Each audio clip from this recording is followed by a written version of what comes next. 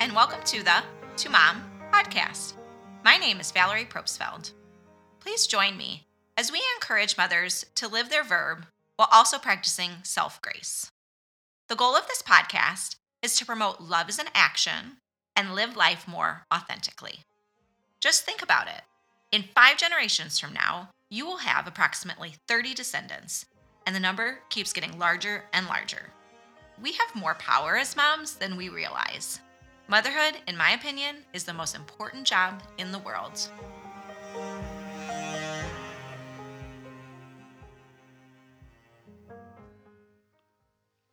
Professor of psychology at Stanford University, Carol Dweck's powerful research has taught me about the growth mindset. And you may have heard of it. It's something that our child's classroom talks about, as well as in the workplace and in other aspects of society.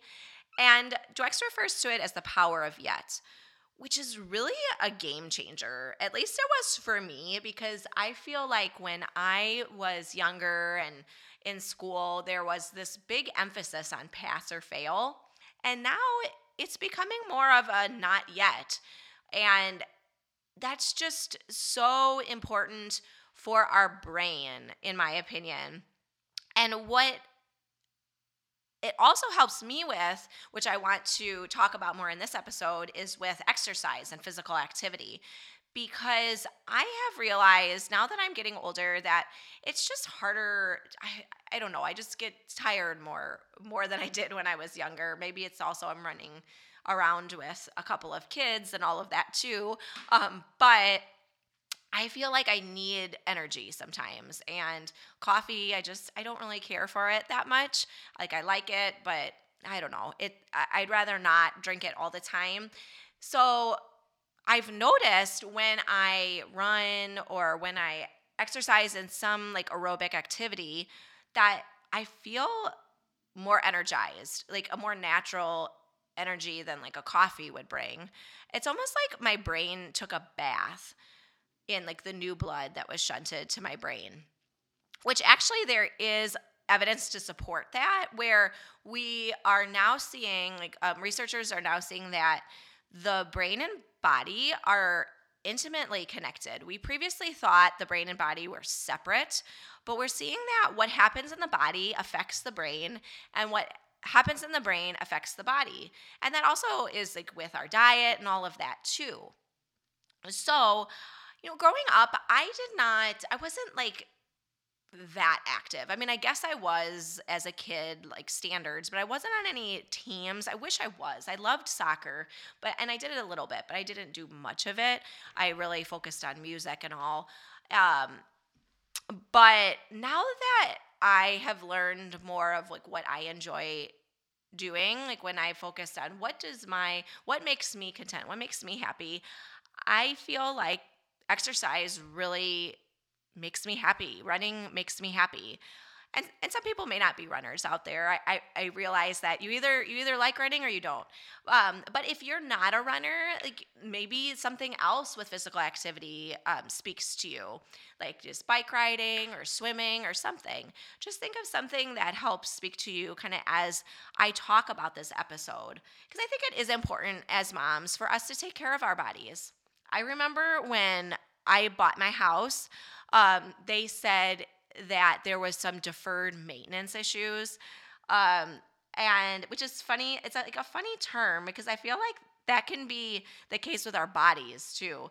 Actually, like I looked it up. Century 21 Real Estate says deferred maintenance refers to necessary maintenance, repairs, and upgrades of replacements that are put on hold until sometime in the future. So it's kind of like what we do to our bodies. Like our bodies are meant to move in just some way, some shape or form. Same with a car. Like if we're not driving our car regularly, it starts to have issues. So it is kind of like logical. It makes sense that to get up more often. So how do we do that? That goes back to that Carol Dweck's The Power of Yet. So taking those baby steps, and what I wanted to, talk more about is what the research says and kind of some ways that have helped me. And I'd love to hear from you what helps you to get into a habit of exercising more. Um, so when I was writing like this podcast, I talked about I was in a mood. I remember being in a mood where I didn't want to exercise. Like I like, didn't want to exercise that day, and I was coming up with all these excuses as to why, even though I'm like writing about exercise. Um, I had to actively push through those mental barriers. Like I was thinking to myself, "Oh, I can go running later." Or I'm working right now. I got to get this done. Or I think I made myself some coffee. I don't like coffee, but sometimes I do drink it. And I was like, well, if I made coffee, I shouldn't go running yet. So it was just all these excuses to myself. So I decided, to try and push through it. It almost felt like, like in those dreams where you're not able to move, like you're just stuck in place and you're unable to get up despite wanting to go. That's kind of like how my body felt. Like it just did not want to. So I'm like, you know what? I am not, these are just thoughts and my thoughts don't have to define me. So I'm just going to do it, even though I don't want to. And after I did it really was that, again, that like brain bath that I talked about. I did have more clarity. And for days like that, I do make it a little easier where, like, on myself, where it's like, how do I make exercising the least effort possible? James Clear, in his book Atomic Habits, talks about the importance of that, where just making it easy. So that day, I had an exercise workout on my phone. I didn't use any weights. I just did like a little Pilates thing for 30 minutes, and all I had to do was press play. And it really helped. Now, I also want to emphasize that, as we all know, exercise is so important for our health. The American Heart Association, or what we refer to as the AHA, points out that only 1 in 5 individuals, which they're referring to as adolescents and adults, obtain the appropriate amount of recommended activity levels. So when they're referencing the U.S. Department of Health and Human Services and the CDC, the AHA recommends adult exercise at least 150 minutes per week.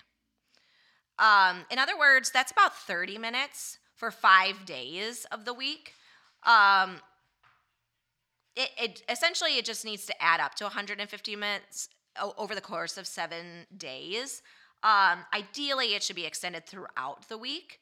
And that type of exercise is referred to as moderate intensity, which they say, moderate intensity is you can carry out a conversation with someone else when you're exercising. If you're unable to talk while you're exercising, then that's considered vigorous intensity. And you don't have to do as much of that per the week if you're only doing vigorous intensity. That would be like 75 minutes per 7 days. They say preferably it's recommended to do a mixture of both moderate and vigorous intensity. So that's a lot, right? I don't like do that with my exercising. I mean, I guess I should, but I don't think of it that way. And they also recognize that's a lot. So essentially they make it simple or more simple and say, really the bottom line is move more and sit less. Okay? Which I think is, I would like to add, which I think they're getting at a little bit as well, is Carol Dweck's The Power of Yet. Like, just keep doing it. Like, every day if you keep at it, you'll move more and sit less. Okay, so of note, the organizations also talk about like strengthening exercises as well. That's helpful to include into your regimen, as well as like gardening, like digging in a garden, weightlifting, push-ups. Obviously, I have to say, talk to your healthcare provider before starting any exercise regimen or, any specifics, any medical questions or anything like that. But as we know, again, the benefits of physical activity are just so numerous that, like, I don't really need to, like, bore you with all of that. But I mean, I do feel like it's interesting too, of like how much of our lives and society would be helped if we just like sat less and move more, So it can help with heart disease, heart attack, stroke, high blood pressure, diabetes, dementia, certain cancers, bone health, improved mood, to name a few of them. So I encourage you to visit those websites if you want more information about that and discuss your plan with a healthcare provider. Now, kind of going back to how does this all apply to being a mom, and what our goal is to love more. Okay. Um, so there's evidence that physical activity helps learning and counteracting the aging process. Essentially, it helps with that neuroplasticity. Remember, in previous episodes, we talked about like the neurons talking to each other, creating those back roads of, like if I have a highway of frustration or of anxiety, I can try and create a back road of gratitude or mindfulness. Those type of things, exercise can help um, my mind be in the right setting to do that, essentially. Dr. John Rady, in his book Spark, states if your brain isn't actively growing, then it's dying. Rady emphasizes that this is quite literal, too. He discusses that the process of strengthening muscles is to push their limits and then allow them to rest. Similarly, the brain also works this way at a molecular or cellular level. Physical activity can combat our body's maturation because it raises the stress gauge in our bodies. So, like in other words, our brain and muscles need a bit of stress in order to handle future challenges. So that's the same with our brain. Like light stress on our brain cells or our nerve cells produces a type of healing phase that subsequently will increase their strength and make them more tough. So I thought that was really interesting. So that really like brings to life that whole like what doesn't kill you makes you stronger. So it's just again kind of showing how related our brain and our bodies are to one another and how they work in the same way. Okay, as one performs physical activity, like I was talking about before, like I felt that new blood was in my brain, and more blood does travel to the brain and enhances those neural networks to help with neuroplasticity or brain growth. And that's also interesting where there is a factor. It's a long word called brain-derived neurotrophic factor, abbreviated as BDNF. BDNF. It's secreted with exercise, and BDNF helps build more neuronal networks and helps essentially, again, with neuroplasticity and learning. Um, there's other helpful hormones that are produced during exercise as well. And just in general, it all is good for the brain. Like it's great. It can help with chronic stress, like with what it helps produce as well. I don't want to get into all the nitty gritty. I can put that in my writing as well, like all the details with that. But essentially, I mean, we're really doing so much for our bodies and our brains when we exercise. Now, an interesting note that I had learned with my research is the brain enjoys novelty and dancing with unpredictable movements. So, studies show that movement, which is irregular compared to regular, increases nerve cell communication and learning, which is interesting. Maybe I should learn how to dance. I'm not a good dancer, but maybe that would help. Maybe that'll be like my next little experiment on myself. I'll sign up for dancing. Um, uh, Dr. Rady, Dr. Huberman at his Huberman Lab, as well as some other authors I can reference, talk about that. Now, as I said earlier, I feel like you're either a runner or you're not. And before my 20s, I felt like I was not a runner. So I never ran before, but when I after college went to Austin, Texas, I moved out there. Um I saw how it seemed like everyone in that entire city on the weekends would go running. I mean, probably wasn't the case, but there were just so many people that would run in downtown Austin along Lady Bird Lake. It's sometimes referred to as Town Lake, but I think the proper name is Lady Bird Lake. Anyone from Texas can can clarify that if I'm getting that wrong. So I really only joined in on the running because it seemed like that's what you were supposed to do. Like I was feeling a little bit of FOMO where it's like, I guess you're supposed to run every Saturday morning, so I'm going to do that too. And this Lady Bird Lake or Town Lake, it's a body of water from a reservoir created by a dam on the Colorado River, which is the Texas Colorado River. And you can also like kayak and paddleboard on the lake, which is fun. There's a lot of bridges there. Austin's well known for its bat community. Approximately 1.5 million Mexican free-tailed bats are under one of the bridges during certain times of the year, and they fly into the sunset every evening during that time. So that's just a little fact if you ever go to Austin to go check out. But anyway, I digress. The first time I ever went running in Austin was with my friend Emily. And she was such a great running partner. I remember clearly, like, I had this green running shirt I wore, and I felt like I was a runner with this green running shirt. I put it on, I met up with her, and the rest of the crowd it seemed like everyone in the city on a Saturday morning, and they all made their way across the bat bridges. And Emily was very experienced. She ran really fast. I could not even run like a mile. So she took off, and I just, was trying to not even keep up with her, just trying to like, function during a mile or so. And which that was okay. It was like the process of showing up. So Emily helped so much by just saying, hey, come meet me. I'm going to go running, but you just need to come and show up here, run what you can, and then we'll meet up afterwards. I'll wait for you. And that really made a big difference. Like, I don't know if I would even like be doing running if it wasn't for her and for Austin.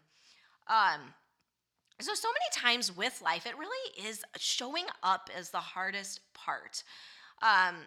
Obviously, we work on the exercise part of it and all, but it's that showing up really is underestimated. Like I think that is half of the issue, if not more. And running aerobic activity can help with anxiety. It can help decrease anxiety levels, and which I feel like in myself, like when I have worry, sometimes it is helpful to distract myself with running, and it does seem to be a bit more manageable when I do some sort of aerobic activity. And according to the Anxiety and Phobia Workbook by Edmund J. Bourne, physical activity does seem to be an antidote for anxiety, studies show.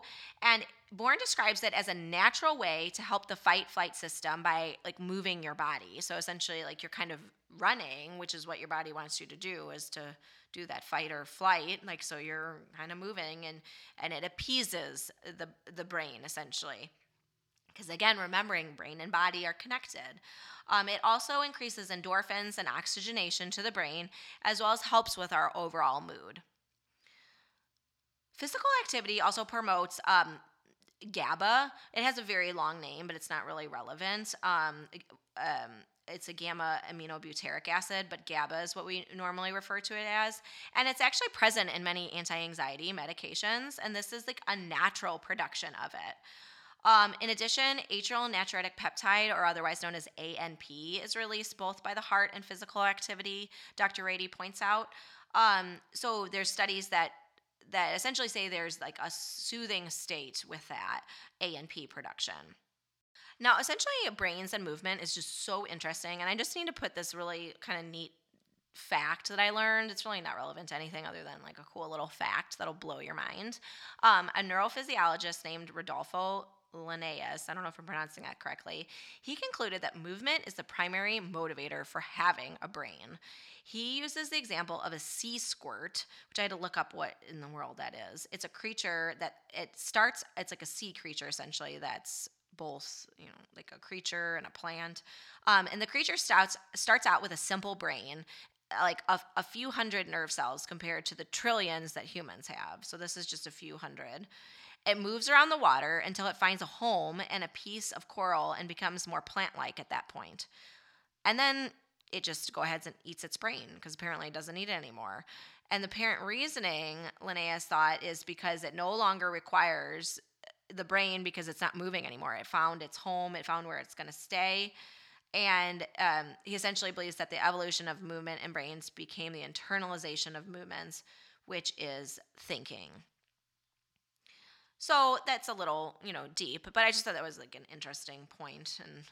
And you can go look up a sea squirt, or if you ever find yourself on some trivia thing, there you go. So again, what I encourage you to do is just think about what you enjoy doing exercising and go out and do it. And just think of that. Remember that power of yet. So if you're bike riding or if you're swimming, something that I tried recently that I did not think I would ever do is kayaking.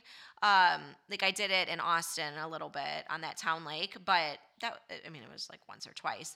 But now every time I go on a trip, I try to seek out a kayaking place because I find the water so calming and it's a really good like arm workout, and I don't even realize I'm working out my arms because it's just such nice scenery. Like I did it in Hawaii. I remember on our honeymoon we went to Kauai, and that was really pretty, as well as Hilton Head. There's like a pretty area for kayaking there, and then the painted or pictured rocks in the Upper Peninsula. And sometimes you can incorporate your exercise with your kids. So like you can maybe do like a bike ride with them or go walking. There is a really interesting book I read. I'll have to get the author, but I know the title is called No Regrets Parenting. And the author calls it double dipping with your kids. So you're essentially like helping yourself with exercise, but also creating memories with your children as well. Which I think is great. I mean, I try to do that whenever I can, like just taking a walk with them, getting outside. Another way that I guess double dip is that I love to travel. I mean, like I talk about traveling a lot. But what I did to motivate myself to run more is I signed up for a half marathon in Sedona, Arizona. And I have not done a half marathon, y'all, in like I think it was 12 years. So it's not like I'm running half marathons all the time. I mean, I have run a little bit, but again, like that's mostly because Emily helped motivate me with that originally. And then I just discovered that I liked it, but I really was only, doing a mile or two, for the past decade. So I felt like doing a half marathon in a pretty place that I wanted to travel in would really help me actually get the job done of training for it. So in healthcare we say in order to like get an action done or to try to create a game plan, we do like a diary of something, or if we want to figure out what's going on, we have someone write what are the symptoms this day of the week, or what are you going to do this day of the week. So that's what I did with my training. I just essentially said, I think it's like Hal Hingden, or I don't know if I'm pronouncing that right, but online he gives out a half marathon training over, I think it was a 12-week time frame. So I put it in my calendar. I made a diary of that, and I said, I think it started after Thanksgiving, which was good timing in the northern part of the U.S. because there wasn't as much snow, but it was getting colder, and I like to run when it's a bit chillier. So I put like after Thanksgiving, run 1 mile, and then on Thursday run another mile, and then you gradually going up.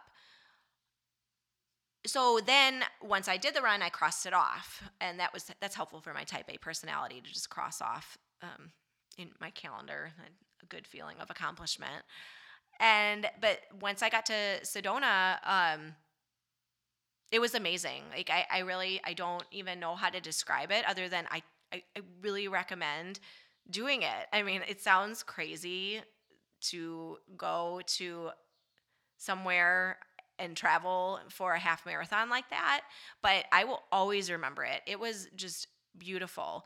Running in the desert with the mountains, I I was just thankful to be alive and using my body. It was I mean, it was hard, but it was so cool. It was such a cool experience.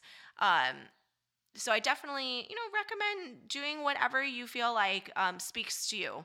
You don't actually have to go to Sedona if you don't want to, but if you do, let me know and I will join you because it is amazing. So that's all for this episode. So let me know in the comments your thoughts. I would love to talk with you about what you like to do with exercising or what helps you and your thoughts on the power of yet.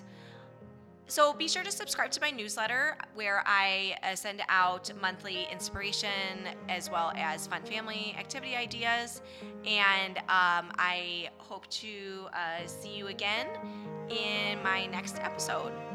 Thanks, y'all.